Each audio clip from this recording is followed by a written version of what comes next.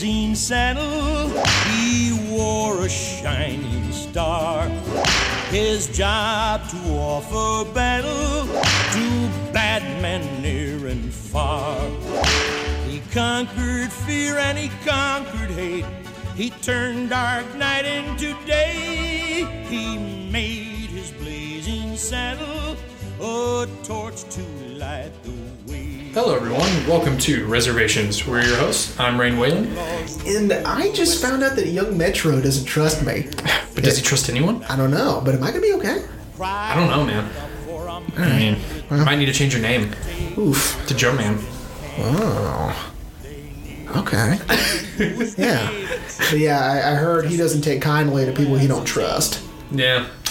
Well, welcome back, everyone.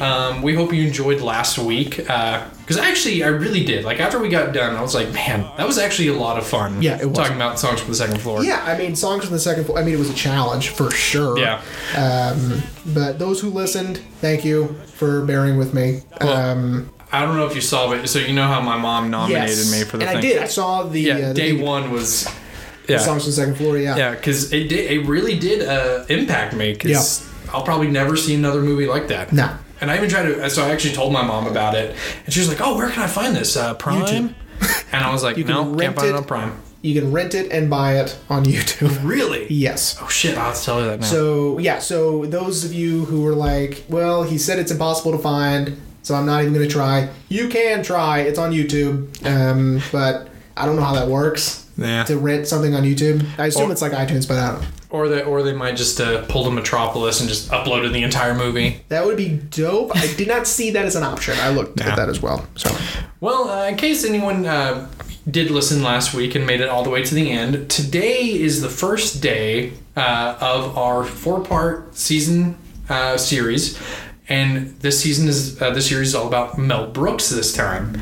I don't know about you, but I'm super excited. yes, I am a gigantic fan of Mel Brooks. As am I. And it's this is going to be fun. I think he revolutionized comedy the way I wouldn't say not like anyone else has. There's been a lot of innovators in comedy, but I think Mel has done it in a way that it's hard to replicate.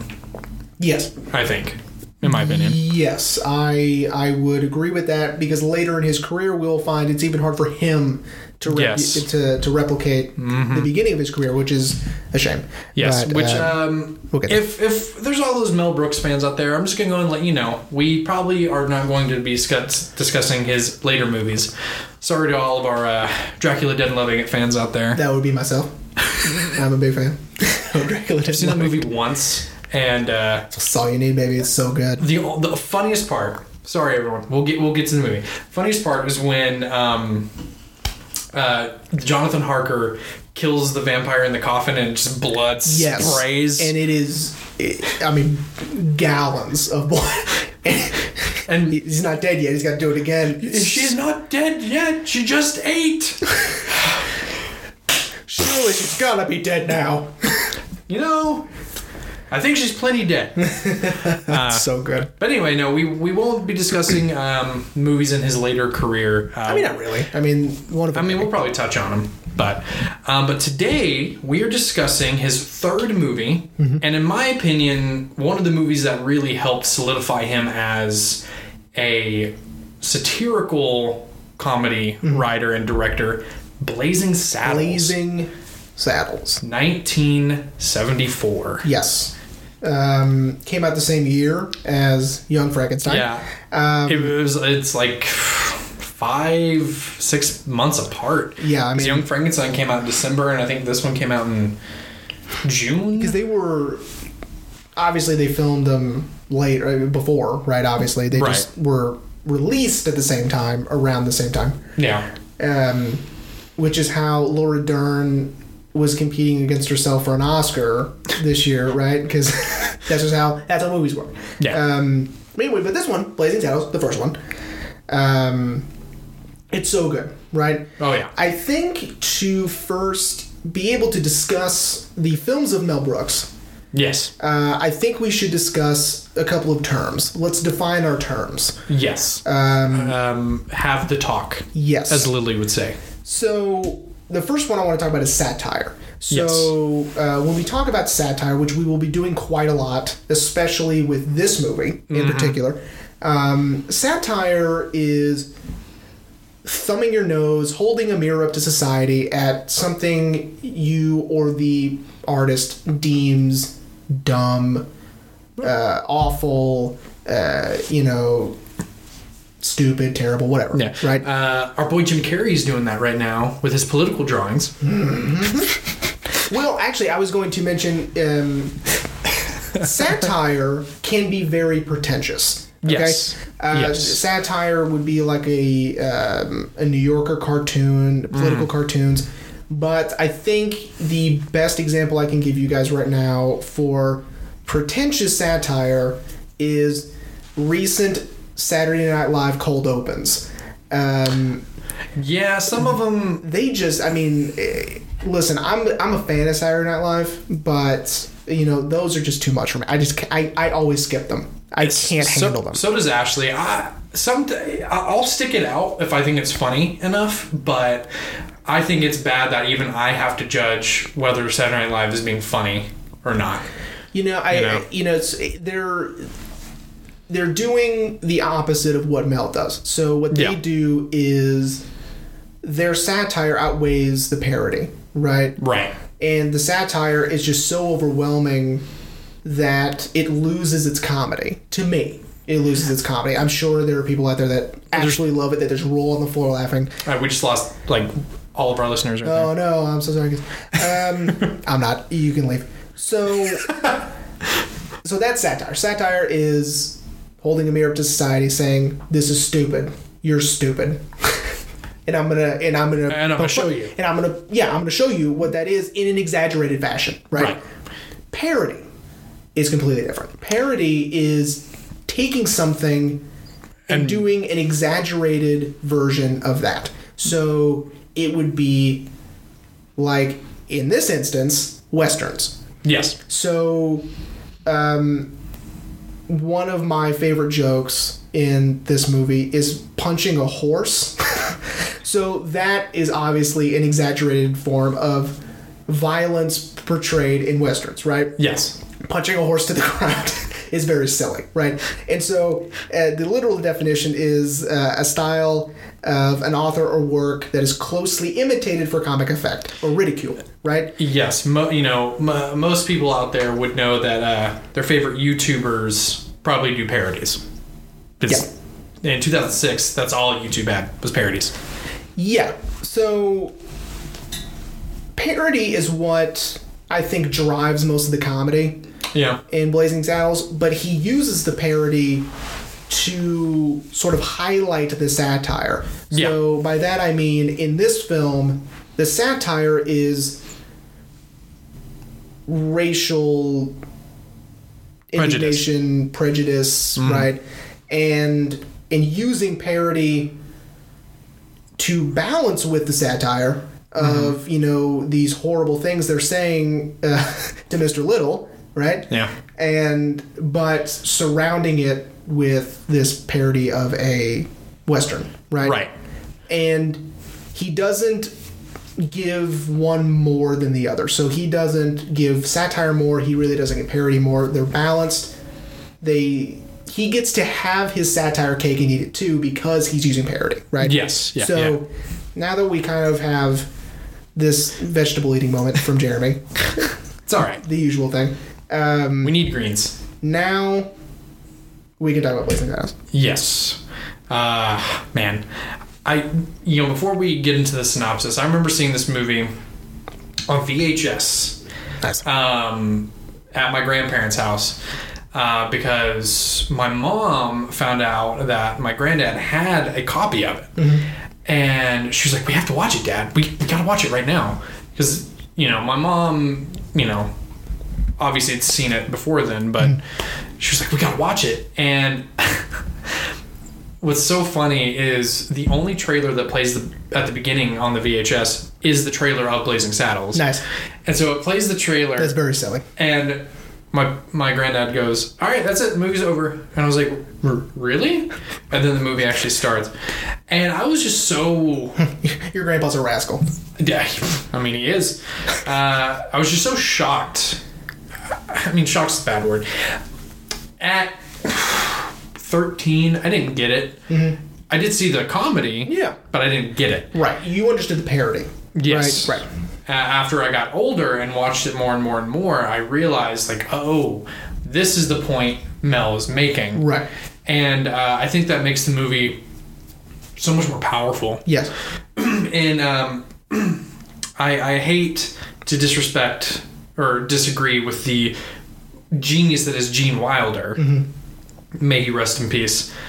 But I don't think this movie could be made today and still have the same impact. Yeah, he did say that. Of course, that was probably like barely 2005. Oh, I mean, yeah, it was a while ago. Yeah. In the special features we were watching. Yeah. Yeah, I mean, it's different because where this movie is timeless, meaning there's not enough in there to pigeonhole it or corner it in a specific time and place. Right? So you can watch this anytime. Mm-hmm. And it's still funny, right? Because There's not, there's that Hedy Lamarr joke in there, which we'll get into, but that's not a topical joke at the time, right? Yeah. It's way past that. So there's nothing really topical. Let's see, 74. Well, at that time it was probably 72, 73. I'm trying to think of what would have ended up. You know what? I'm not gonna show people how little I know about history. I don't have time for that. I would say the most is the World War II German soldiers in the movie. Yes, that's probably about it. Yeah, and so with taking out that, so the satire isn't topical, thank God, right? Yes. But it is, right? Because racial tensions will always be there, especially in 73. Mm-hmm. That would still be impactful today also, right? It's just the way they were trying to show racial prejudice then wouldn't work now. Right. Mainly because I don't necessarily want to say everyone's much more sensitive now, but people do get easily offended now. By the littlest things, and even though the things they say in the movie, which we will not repeat. No. Sorry, everyone. I'm not. Oh, yeah. Oh, I'm so sorry if that's why you tuned in. Yeah, they did. Yikes. But, I remember, I'm not going to name names, but I remember when Django Unchained came out, mm-hmm. and I loved it. Oh, yeah. And someone told me that it was a very racist movie. Of course, racist in the sense against white people, but automatically makes you a racist if you said that is racist against white people. There's no such thing. Shut your mouth. Yeah. Well, that's a conversation for off mic. But I feel like I remember reading somewhere how someone said Quentin's use of the N-word was excessive, and I was like, I did read that in a lot of places when that movie came out, and I was like, wrong. This is post-Civil War. Yeah. It was that heavy. Well, because they wouldn't tell Steve McQueen that for 12 Years a Slave, which I think had it way more, if I'm being honest. Yeah. So, yeah, no one said anything about that shit. Both movies are fantastic, obviously in different ways. I adore Steve McQueen and his style. Definitely future episodes down the line. His catalog is amazing, right? Because you got Shame, Hunger... You got 12 Years a Slave. Even Widows was good, right? But back to the point being is it couldn't be made today. No, probably not. I mean, there would be more restrictions. Now, the thing that we absolutely could do today, and the fact that it was such a big deal then is strange, but the campfire scene was said to be too much. They were like, you gotta turn the volume down. Yeah, and Mel said, nope. And we will explain why Mel wanted the volume up. Yeah, no, like, you can't. You gotta crank that volume up. Yeah, man. You as in Bohemian Rhapsody, crank that shit up to 11. Crank it up with that Spinal Tap. But anyway, Anyway, so Jeremy, would you like to give us a synopsis? Do I want to give a synopsis of this movie? I don't know. The short of it is a town. a town on a decline hires a black sheriff. They don't hire him. I don't know. Do you want me to fucking Yes, do it? I didn't want to do a thing in a synopsis for this one. I'll just go very briefly. All right. That was prepared. Sorry. The Attorney General of the state, which we don't know what state it is, wants the land that a town is sitting on, so he sends in ruffians, and as a twist of fate, the Attorney General also hires a new sheriff for the town, a all-white town, and he hires a black sheriff, and that's the movie. Yeah, Cleavon Little is amazing. He absolutely is amazing. He originally wanted Richard Pryor. Richard Pryor actually helped in the writing, but he didn't write anything for the sheriff. He wrote everything for Mongo. Right. So he didn't write anything for the sheriff. So yeah, exactly. Yeah. So there's a character. The main character of the movie, everyone, is a gentleman called Bart. He's the one who becomes the sheriff. And when they brought in Richard Pryor during the writing process, they figured he would be writing everything for Bart. He ends up writing everything for a character called Mongo. Yeah. Who is this meant to be kind of like a... I'm trying to think of a good analogy. A good Looney Tunes analogy. He is a Looney Tune for sure. He's like the hairball with shoes. I love that guy. That's who he reminds me of. That's a good comparison. So he's really stupid. He speaks in third person, Mongo. And I love that Richard wrote the line, Mongo only pawn in game of life. Like that. Yeah. It's so funny. It is so funny. And,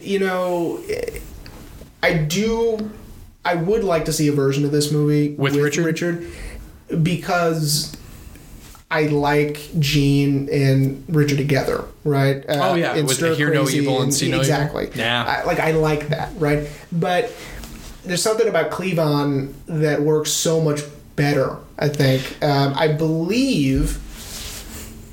I read somewhere that Richard really wanted Cleavon because of his complexion was so much darker than his. He goes, if you're going to do it, and go with Cleavon. Well, and I haven't heard anything about that, but I did know that he 100% was like, yes, get Cleavon. Yeah, he can do it. And the studio didn't want Richard, as the characters in Baby Driver would say, he has a nasal problem. Yeah. And the insurance companies wouldn't cover him. So, if anyone doesn't know Richard Pryor... Shame on you. Absolutely. During the 70s and 80s, he was a rising comedian. And especially during this time, his star was starting to take off. Yes. But as Jeremy eloquently put it, he had a nasal problem. AKA, he liked the cocaine. Yes, and I mean that wasn't all, but but he wouldn't show up to the writing sessions. Like the producer said that they got a call from him, and he's like, "Yeah, I'm in Detroit." And they're like, "What are you doing in Detroit? We're writing today." And he was like, "Well, followed some girls. We went to Detroit. Now I need $200 to get back." So yeah.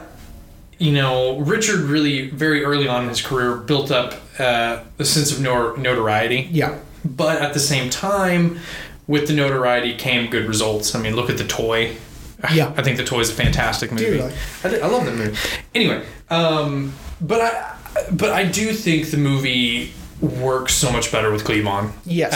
Leading as Black Bart. And then if Cleavon was a great choice, I believe the better choice was getting Gene. Absolutely. Right? So I do understand why Mel didn't want Gene. Mm-hmm. Mel wanted someone with a lot more experience in the face, right? Needed to be older. Yep. He thought that to play an old alkie, as he called it, you gotta be one. That means alcoholic. You gotta be one. And so... Yeah, they wanted Dan Daly, right? Yes. Who I've never... I know, I don't pretend to know anything about, 50s movies, yeah, but he was a song and dance man. Yeah, I had no idea. And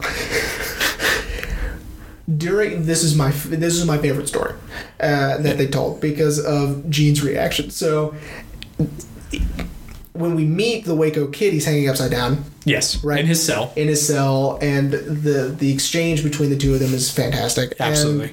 But the actor that they had chosen first, he started shaking a lot, and Mel's like, "Wow, he's giving me a lot. He's really diving into this whole alky thing. That's really good." And wasn't he also like turning purple in the face? Yeah, and then green stuff started spewing out of his mouth and nose, and so they had to call the ambulance.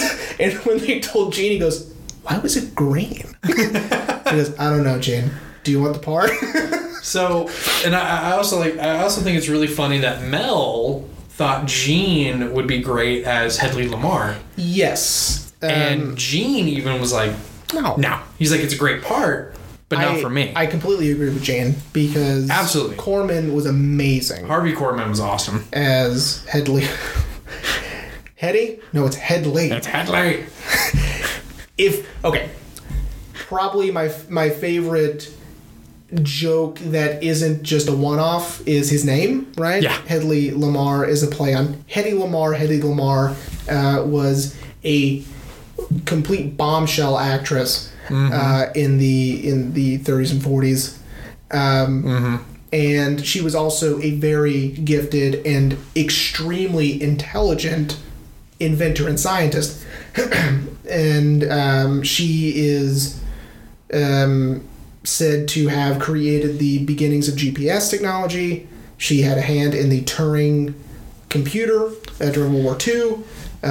She was amazing. Of course, she got credit for none of it at the time. Yeah. Well, and I read that apparently during this time of them making Blazing Saddles is when she was mostly in seclusion. Mm-hmm. She was keeping to herself and staying out of the public eye. And then they did this. And it's so funny that they have the joke in there that says, no, it's Hedley. It's like, dude, it's 1874. You could sue her. Yeah, so I do want to mention that one of the things that the original writer pitched to Mel was it's 1974, but in 1874. Right. So, they make a lot of the, jokes that would be made in 74 and things like that. And right. I agree with you. It's 1874. It's 1874. You could sue her. And coincidentally, she did sue them. She did sue them. And according to Mel, it's like, give her whatever she wants. She's Hetty Lamar. Yeah. And it was a lot. She got a lot of money. $10 million. Well, yeah. No. I think she sued them for $10 million. And then they gave her an undisclosed amount. Right. He was almost like saying, I was asking for it. Give her whatever she wants. You know what I mean? And obviously she deserves that and a lot more, for all the work she did. Right. Absolutely. There's a great There's a great documentary about her on Netflix at the time of this recording. I know. Every time you tell me that, I'm like, it's gone. Yeah. It's called Bombshell, and it's about Hetty Lamar. Not the movie with Charlize Theron and Nicole Kidman. No. The other Bombshell. Oh yeah, that's right. Oh yeah, I forgot about that. No, not that one. Never saw it. Right, it's a documentary about Hetty Lamar. It's not about the Fox News scandal. Yeah.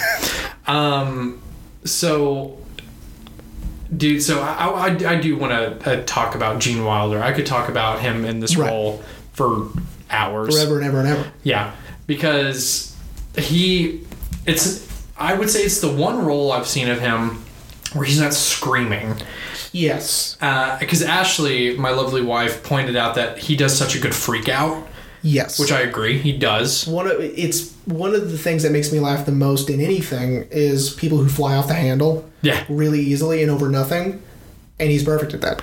Yeah, except in this role, he stays very calm. Yeah. He's very quiet, which I think is so funny as a alcoholic and a hardened gunslinger. He's just very soft-spoken. And one of my favorite lines he says, and he only says it twice, is the, "Oh, dearie dear." It's so funny because he's supposed to be this hardened gunslinger. He's the Waco Kid. Right. And he talks like a grandfather. Exactly. And it's it's very funny, right? And it's sort of that, it messes with your expectation. Yeah. Right? And which is part of the parody, right? That he is the soft-spoken...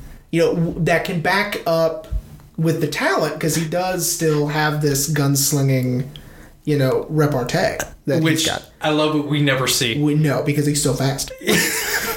Like when he shoots all the guns out of the hands, we see him here, and then he's back and his arms are crossed. Exactly. It's so good.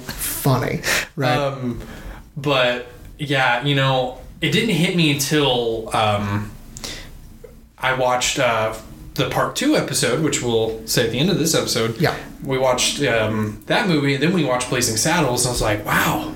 He did it backwards. Gene does not freak out at all in this movie. No, and he freaks out a lot in the producers. Yeah. So it's not like the audience hasn't seen him freak out, so we know he can. Well, yeah, and as I read, this is Blazing Saddles is 3 years after Willy Wonka and the Chocolate Factory. Oh, that's right. So by now, people knew who he was. Right, of course, because Willy Wonka was a gigantic and film. introduced us to the world's greatest villain. The world's greatest movie villain in Grandpa Joe. Fuck that guy. God, I hate Grandpa Joe.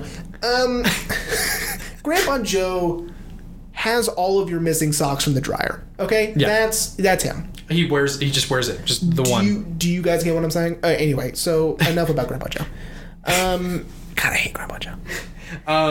But and I get what you're saying about wanting to see a version with Richard Pryor, because I've seen Hear No Evil and See No Evil, Hear No Evil, See No Evil, and they have great chemistry together, Gene and Richard. Yeah. But I think the chemistry between Gene and Cleavon, yes, is just it's so palpable. One of my favorite parts with them together is when they're eavesdropping on the bad guy meeting. Yes. And they beat up the KKK members. Hey boys, look what I got here. Where the white women at? It's so good. I have quoted that line on multiple occasions. That it may obviously either no one gets it or they're really confused. But it's probably because no one gets it. Right. I just love that line so much because that's the one thing that's really gonna piss him off the most. It just makes me laugh so hard. And I feel like I read somewhere that Cleavon and Gene just had so much fun together. Yes. Ashley feels, and I agree, that in the scene with the old lady, I'm not gonna say what. Love that so much. It's the shock value of that makes me laugh. But when Gene is comforting him after that, and he's like, morons, and Cleavon laughs. Ashley's like, I feel like he's genuinely laughing. Yeah. I was like, so do I. Yeah. I think how Gene delivers that line, Cleavon couldn't help but such a Gene Wilder way to long pause. Morons. It's still funny. It's again timeless movie, right? Absolutely. You might enjoy this little side fact. I would. I love side facts. And I know we're jumping ahead. We're going to be jumping around because I don't care. When we get to Dom DeLuise and the French Mistake, there is a wonderful supernatural episode called The French Mistake, where the Winchester brothers get sucked into a portal and they end up on the set of Supernatural, a television show that they are presumably in and they are actors in, and they're playing. What are you talking about? And it's called The French Mistake. And it's sort of that breaking the fourth wall, and because obviously they break out of the Warner Brothers lots and they go to this other set and this other soundstage. Yeah, so that has to be. And I told Ashley, I was like, in the third act, there's a 180. It flies off the rails. Yeah. And it probably is one of my favorite fourth wall breaks ever. We can just, you've already brought it up, so I'd just jump right into it. So if anyone hasn't seen the movie, in the third act, there's a big fight erupts in the town, like massive, just brawl. And as Jeremy said, the fight is moving because they're in the Warner Brothers backlot, and it's moving through the backlot into a set, which Dom DeLuise, R.I.P., R.I.P., is directing a movie. I'm assuming it's also called The French Mistake. It is So funny, and he's playing a very effeminate director, old style, you know, with the beret and the pants and the bullhorn. Cut! Because he hits him on the head. He does, and so obviously he does say some more slurs also. So we can't. Yeah, we're not going to say that. He said, but it's hysterical. Yeah. And anyway, go ahead. And so the fight breaks through his set, which causes all his actors in his scene to get into the fight. And what kind of amps up the fourth wall break is Slim Pickens. Yeah. Because Dom DeLuise is, I guess, trying to stop the fight. Yeah. What do you think you're doing? This is a closed set. And then Slim Pickens with probably one of the best fourth wall line breaks. Mm. Piss on you. I'm working for Mel Brooks. Not the face. Not the face. Boom. In the gut. Yeah. And then that fight leads into the commissary. Slim Pickens is amazing in this. And he is no stranger to satire either. Yes. Because he used to be a rodeo guy. Well, not only that, but he was in probably my favorite movie that is full satire because it's played straight and it's so funny and it's so dry is Dr. Strangelove. And he's the pilot. He's the one that rides the bomb at the end of the movie. So when I told Ashley that was Slim Pickens, she was like, that's not his real name, is it? And I was like, I don't know. That's Slim Pickens. That's Slim Pickens. And I looked up now. Obviously, it's a stage name, but I mean, as other stage names are, that's how you know him, Slim Pickens. He's Slim Pickens, yeah. My mom's favorite line of his is the, "What in the wide world of sports is going on here?"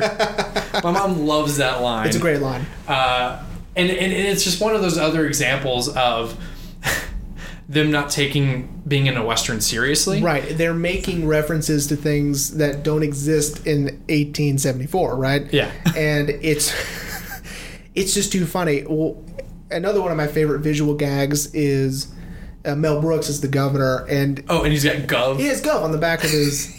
And he has something embroidered or bedazzled on his underwear as well, on his boxer shorts.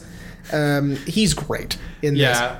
So much like Quentin Tarantino, Mel Brooks puts himself in his movies. Mm-hmm. There's only a few.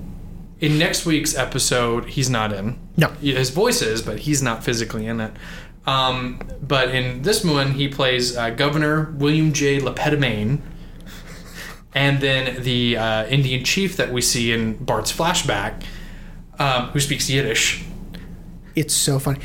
So the satire doesn't go just to African American race relations. It also dives into Native American cultural appropriation and, really intense, dense topics that he is able to address, show how stupid and silly it is and how dumb people are being.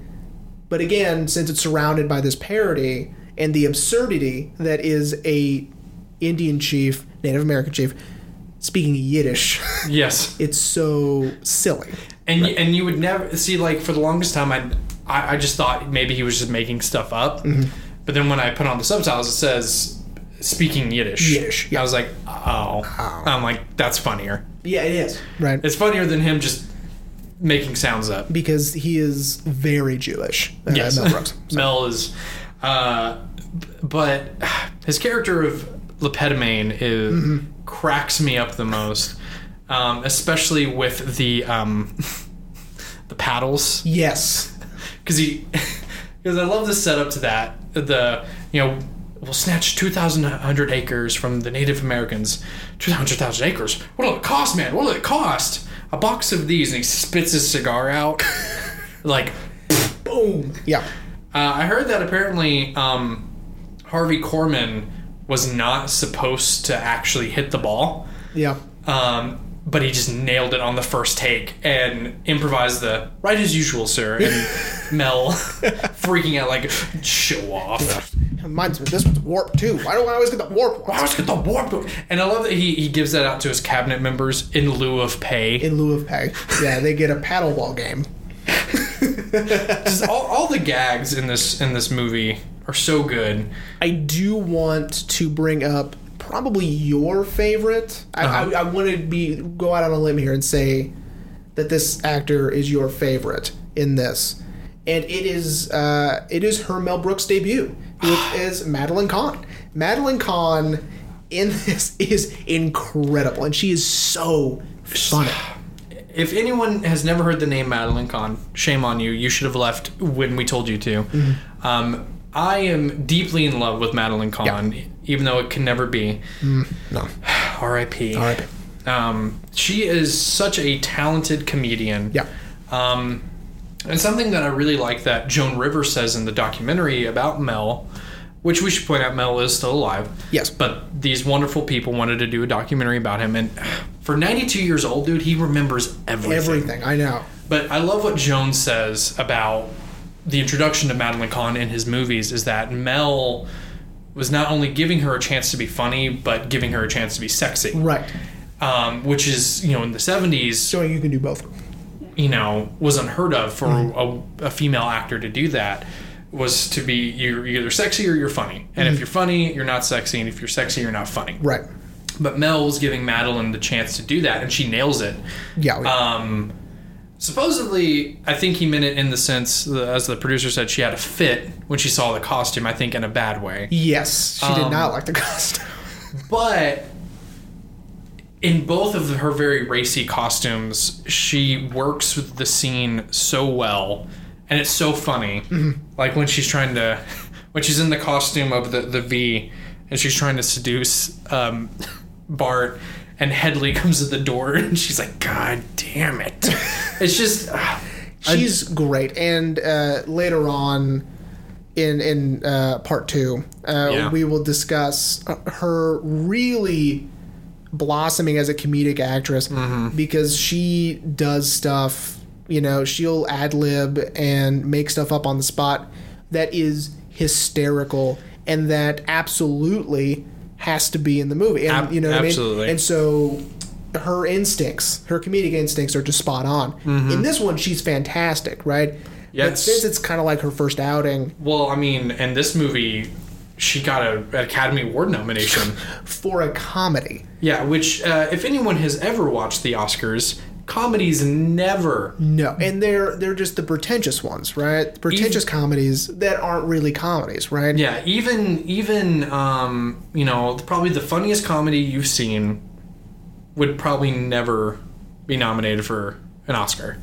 Probably not. Unless, like you said, it's a pretentious comedy. It's one of those pretentious ones, or it's like one of those David O. Russell quote comedies that I don't think... Oh, like American Hustle? That I don't think are very funny. I didn't think American Hustle was a comedy at all. Maybe a dramedy, but not a full-blown comedy. And I mean, it's sort of a weird thing. Their genre system is sort of strange, but for someone to get an Oscar nomination for a comedy in 1974 is crazy. For an actual comedy, it's crazy. Yeah, and she should have gotten it. I'm sorry to should have gotten it. Whoever won. You didn't know? Okay. Madeline should have gotten it. Yeah, I don't know who won either. Yeah, because Madeline, she was so good, so funny, and I do agree with you that she's so funny in this one, but in next week's episode, and then even part 3, she just elevates her. She gets so much better. Yeah. Right. And in this one, so the comedy style in this one is sort of a mesh between like absurdist comedy, like Punching Out a Horse, or a grandma. I love, have you never seen such cruelty? Apparently Mel, they were really trying to get him to take that out, and he was like, no. I love that woman. She is so funny. So the scene we're talking about is when the ruffians first come to Rock Ridge. They are causing all kinds of hell, and the final scene is them holding an old lady, arms behind her back, and the other guy's just punching her. Wailing on her stomach. And she looks directly in the camera and goes, "Have you ever seen such cruelty?" And then he just goes back into it. Funny, man. You know? It's fucking hilarious. And not I'm saying that old people should be abused, but just the absurdity of the scene. you're right, Rain. Off mic, he said only some elderly people should be abused. And you know what? I can't disagree. I mean, I don't know. There's probably some bad ones out there. I mean, Alex told us he wanted us to put him in a home. Yeah. We might have to. Yeah. But Dad, if you're listening to this, fat chance. but I mean, you know, but yeah, apparently the studio really wanted Mel to take that out. Which is so strange. You know, much like the studio wanted him to... Well, at first, one of their first notes was, you need to take out this stuff. And it was every single curse word that's in the movie. And it's like, no. Yeah, and I'm glad to see a movie where the producer had the director's back. I don't know the producer's name, but he was like, no, if we take all this out, Yeah. we'll have a 9-minute movie that makes no sense. Right. I mean, it would just be out of context. You Yeah. know? We need all of this for it to make sense. Yeah, and we need all of it to make the satire work. Yeah. Right? Without it, it doesn't work. And it wouldn't dive it down to pretentious. It would dive it down to it being nonsense. Yeah, it would. It would just be a silly comedy Right. that probably wouldn't. That has nothing to say. Yeah, it would probably not have any amount of impact that it does now. Now, in my research, Research. I was surprised to see that, and I don't know how I missed this in my years of loving Mel Brooks, that he didn't come up with the original idea. No, yeah. I also didn't know that. Yeah. I just knew he had written, like he'd helped writing. I didn't know that Andrew Bergman. That's right. I think that's his name. Wrote it because I was telling Ashley how they tried to make it into a TV show, and Ashley was like, "You got to be kidding me!" I was like, "Yeah, they tried." I was like, "The pilot is on the special features." Yeah. And as I was doing a little bit more reading, that's when I learned more about the movie itself. Is that the show was going to be based more on the original concept. Because when Mel came in, Mel wanted to rewrite it, which they did. Right. But he kept the original writer on to assist, which is very cool because he didn't have to do that. Yeah, right? most little fun fact. Once you everyone. buy it, it's yours. Yeah, little fun fact, everyone. Most of the time, well, I don't know, most of the time, according to Mel Brooks, most of the time, when you want to rewrite a script, you get rid of the original writer because he's just annoying. Yeah. And I guess in today's terms, he would get credited as a story by, Yes. like Edgar Wright and Ant-Man. Right, exactly. Because, I think he might have kept the writer on, number one, just because, he respected the source material. But I think it's because he liked it so much, right? Yeah. Because, according to him, when he first read it, he goes, I love this, but I don't do stuff I don't write. So, I mean, this is great. This is really funny. Well, and I like that he else. kept him on for the rewrite. Right. Because in the Exactly. writing credits, he's listed Yeah, as 'cause well. I think it's because he respected the source material and he liked the concept so much that he needed the original writer to help flesh it out. Right? Yeah. Well, and apparently the original writer in the special features said that they had so much fun rewriting it and that they were so confident that the movie wasn't going to be successful that they're like, let's just do everything we can. Yeah, just throw everything in there. Who cares? Yeah. And now the movie is culturally significant. Yes. Yes, Without it, we wouldn't have the humor that we do, like the campfire scene. Like the campfire which we scene. alluded at. Yes, it is not my... It's not the style of comedy I like the most. Yeah, you don't like gross out humor. No, I don't. But I do like the concept. Again, this is parody at its purest because it's showing you... It's like, guys, in every movie you've ever seen in a Western, what are they eating? Beans and black coffee. Like, what do you think that does to the human body, right? This is what it would actually be like. You know what I mean? And a little exaggerated, of course. That's why Mel had to crank up that volume. Because people howled with laughter at the theaters. And if they had kept it the original way, you wouldn't be able to hear the rest of it. Right? Well, and I've actually seen it. I've seen a TV release of Blazing Saddles.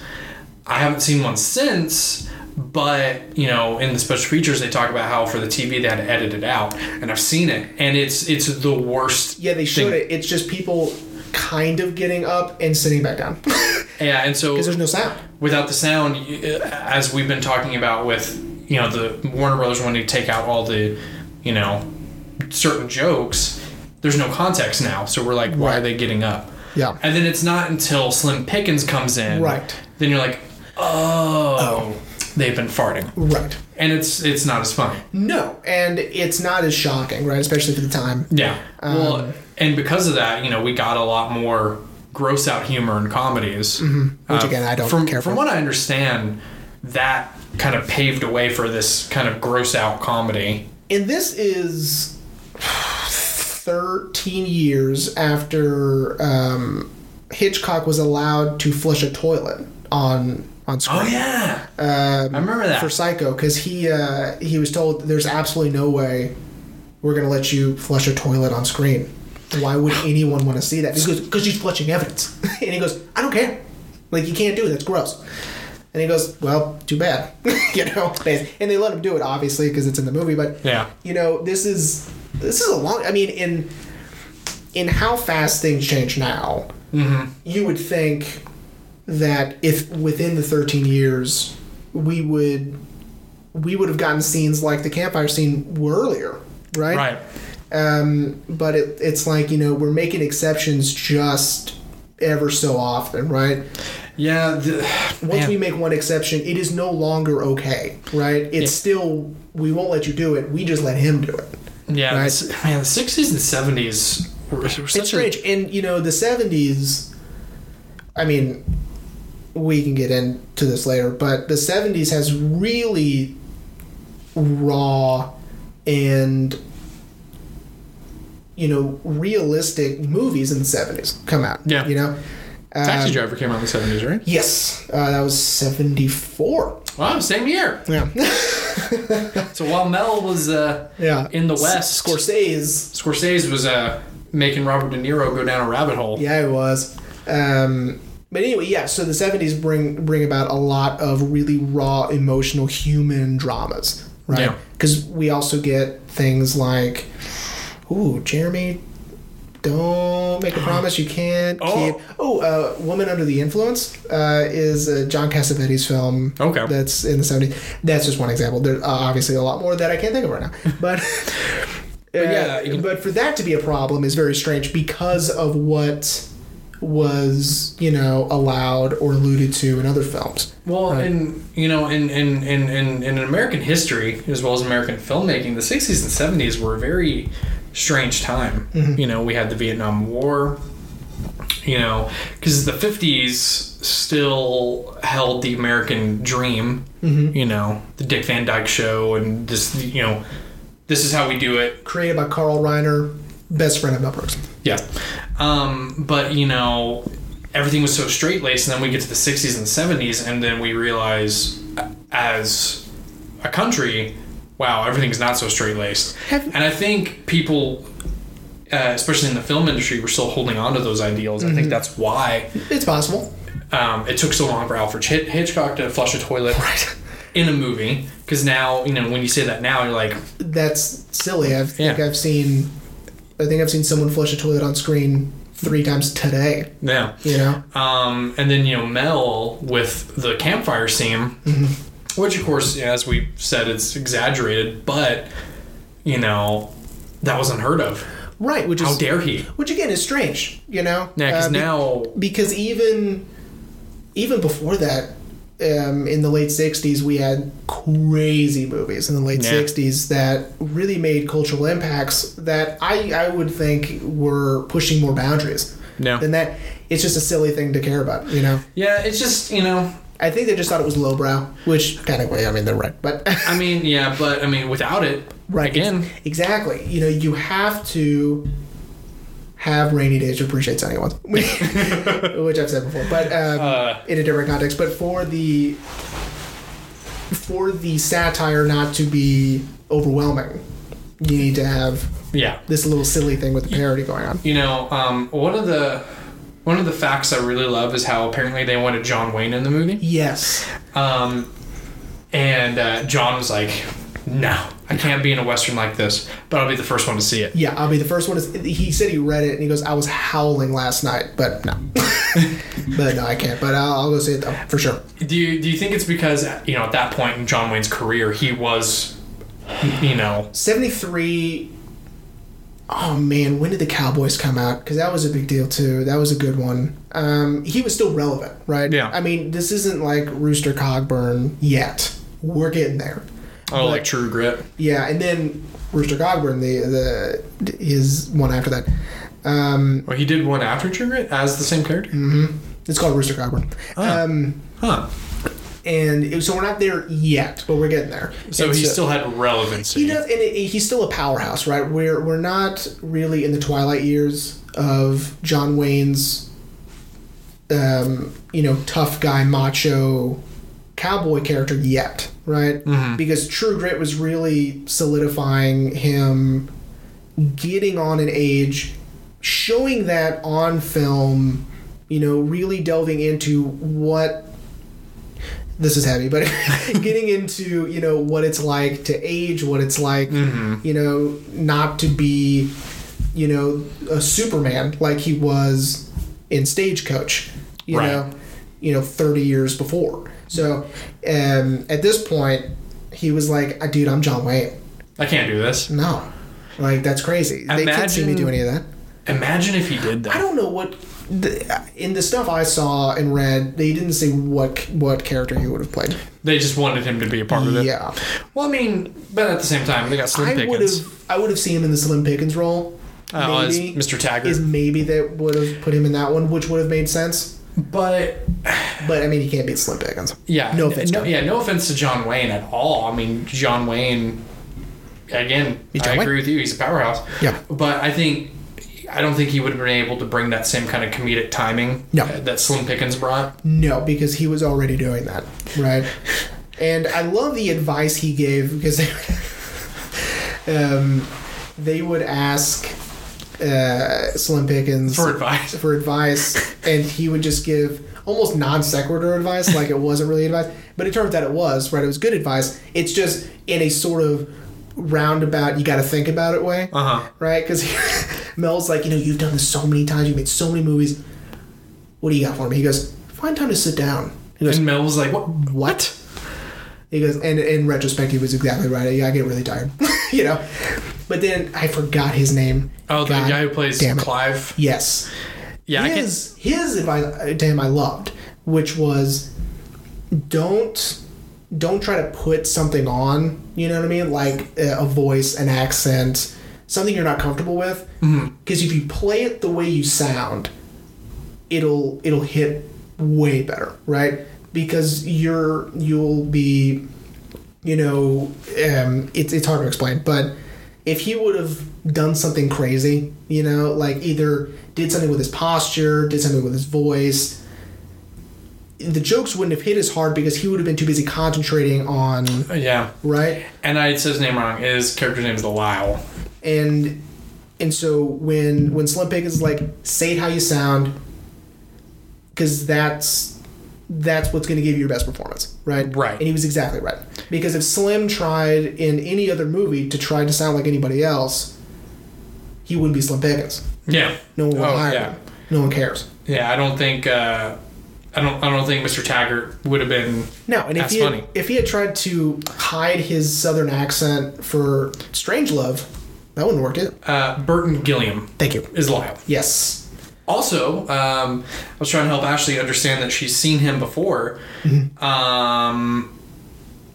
He, if anyone has not seen Blazing Saddles, again, what are you doing here? Leave. But he's in Back to the Future Part 3 as the gun salesman. Ashley still was like, huh? But then again, credit to my wife. She loves the first one, so I'm like, okay, it's fine. But I thought that was kind of funny that Robert Zemeckis was like, hey, I just kind of show up in my Western really quickly. Yeah. Welcome back to Westerns that didn't work. Back to the Future Part 3. Well, and as I was trying to explain to her, I do too, is not like like, Back to the you Future know, 3. and as we said in the 2-part episode of Back to the Future, there's never supposed to be a sequel. Right. Anyway, but, in the character of Lyle, I am so glad that Slim gave him that advice. Yes. Because Lyle also, I mean, every character in the movie is hilarious. Mm-hmm. And I think Lyle especially at the beginning, like, with the whole temperature. Yeah. You're working out here like it's 120 degrees. Can't be more than 114. It's so stupid, but it's so funny. Yeah. And I love that, as we were kind of talking about off mic, is that, Burton was having a real hard time Yes. saying some of the things he was saying. Very similar situation to what later in history, but back during our first episode, when we were our very first episode talking about Django, is Leonardo DiCaprio having a hard time with his dialogue. Yeah. And Samuel L. Jackson be like, get over it. Yeah. Just say it, who cares?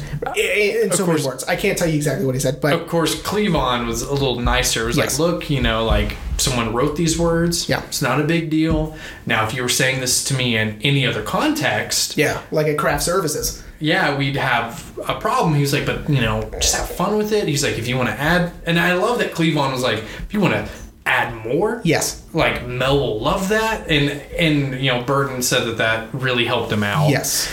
And I think it kind of also helps out with the satire of the movie is Yes. that this white man was having a hard time saying certain words, using a lot of big words. was having a hard time, but kind of getting the okay from the lead actor, he was more comfortable and able to do it. Right. It's important for it to be played that way, right? Yeah. Very harsh, very matter of fact. Mm-hmm. And if they had sort of like danced around it, there's no way it would have had the same impact, absolutely right? not. So, I mean, it's, like later on in part 2, we'll talk about cinematography and how that really matters for that also, right? Mm-hmm. So when you take this seriously, when you take the satire, take the parody seriously, it works, right? Like an Airplane. I love Airplane. If those actors had played it goofy, I'd hate the movie, right? Yeah, because then it would just be a slapstick comedy. But they played it so straight because none of them had ever done comedies before, so they played it like it was a drama or an action thriller. It's so much better. While they're playing instruments in the cockpit. Exactly. Right? They're treating it as if it's normal behavior, right? Yeah. Which makes absurdist comedy work, which is why this works. Yeah. Right? And we kind of scathed over it, but I really want to talk, not really want to get into it, just at least mention it, is that everyone in Rock Ridge, his last name is Johnson. Yes. Yes. I love the banner that they have at the town hall.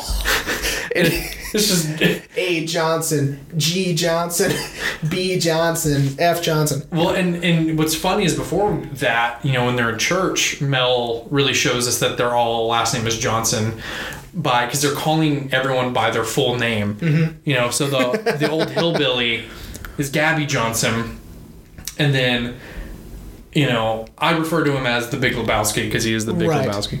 He gets up and he does his speech, and then Howard Johnson is like, Orson Johnson is right. And then the other guy was like, Howard Johnson is right about Orson Johnson being right. And then it's just... I'm laughing just thinking about it because that is just so silly. Yeah. Right. And I still haven't figured out why they're all their last names are Johnson. It might just be because it just made me giggle. That's the whole reason, is to make you giggle. Yeah. Right? That their all last names are Johnson. Oh, and how Howard Johnson's ice cream parlor has one flavor. Vanilla. I also really love is he like the judge, the priest, or whatever he is? The priest. Because he's the priest. The Bible, right? I love his character because he does for just 1 second try to help him out, try to help out Cleavon. Yeah, so in the scene, everyone, let me paint you a word picture. When Cleavon first comes to Rock Ridge as the sheriff, he's got a suede brown in his Gucci saddlebags. saddlebags. Oh my god, that makes me laugh every time that it's Gucci. You know, as we've been inferring, is, you know, this black man in a most all white town. They all have their guns on him, and the priest is trying to help, and he holds up the Bible, like I hope y'all like. I'm gonna butcher the line because I'm overthinking it, but like, you know, pay heed to this good book and what it has to say, and they all shoot it. Son, you're on your own. And he just leaves him there. I do love this movie very much. How would you like to wrap up? Wrap up. I would love to. Okay.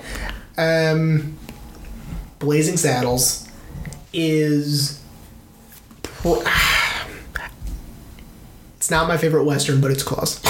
Like, in general, right? You know, I was kind of keeping this in the back of my head as we've been talking. You know, I said how, you know, a movie like this probably couldn't be made today. And there's one of it like its kind. I think the only person who came close, but it was more of a parody of just Westerns, was Seth MacFarlane in A Million Ways to Die in the West. Yes. But that's more of just a parody of Westerns in general. Yeah. So in that one there is no satire, right? Yeah. That's There's no the difference. message. No. It's just there is no holding up a mirror to society in a Seth MacFarlane movie. Seth MacFarlane loves parody. He loves paying homage, right? Which again is why Blazing Saddles works, because they take the Western part of it seriously. It looks like a Western. It feels like a Western. It's just played for laughs, right? And that's the difference. Mm-hmm. So I mean, like, the cinematography looks like a Western. It looks like The Searchers, but it's silly, goofy nonsense. Especially, I wanted to mention this, but I forgot. But you know, I'll mention this in the wrap up. Is Cleavon, a lot of Cleavon's dialogue. I love that he incorporates the whole, trying not to be offensive, but the whole like jive, like, yes, like, what's going on, baby? Like, I love that. I love it. Yes, it is that sort of, which is so silly. I mean, it's silly to me that they said that it is 1974 in 1874, right? Which on paper makes it seem like it would only work for a 1974 audience, which is amazing that it doesn't. It works for, you know, how far are we now in the future since then? But it's because he speaks 6 years right, and he sort of has that swagger, and he has that cadence and the vernacular of someone from 1974. Yeah. That for some reason it still works in 2020. Absolutely. And it is so funny, and we still get the joke. Absolutely. Right? Yeah, and we get the point too. Right. Now, so would you like me to tell everyone what next week is going to be? Please. So, we hope everyone enjoyed Blazing Saddles. Again, this is just part one of our Mel Brooks-a-thon. 3 more to go. 3 more to go. Next week is the very next movie that Mel came out with, which, as we alluded to, same year as Blazing Saddles, co-written by Mel and our boy Gene Wilder. It is Young Frankenstein. Yeah, that's going to be really exciting. As I mentioned off mic, we watched both movies back to back last night, and Ashley liked Young Frankenstein so much more. Yes, this is my favorite Mel Brooks movie, is Young Frankenstein. And even he says it's his best movie. Yeah, I would agree. Yeah. Well, we hope everyone enjoyed Blazing Saddles, and you'll get to enjoy The French Mistake. Enjoy The French Mistake. We will see you next week. Throw out your hands, stick out your tush, hands on your hips, give 'em a push. You'll be surprised you're doing the French mistake. Voila! Come on, try it, move those feet along. 15 million Frenchmen can't be wrong. Whee! Throw out your hands, stick out your tush, hands on your hips, give 'em a push. You'll be surprised you're doing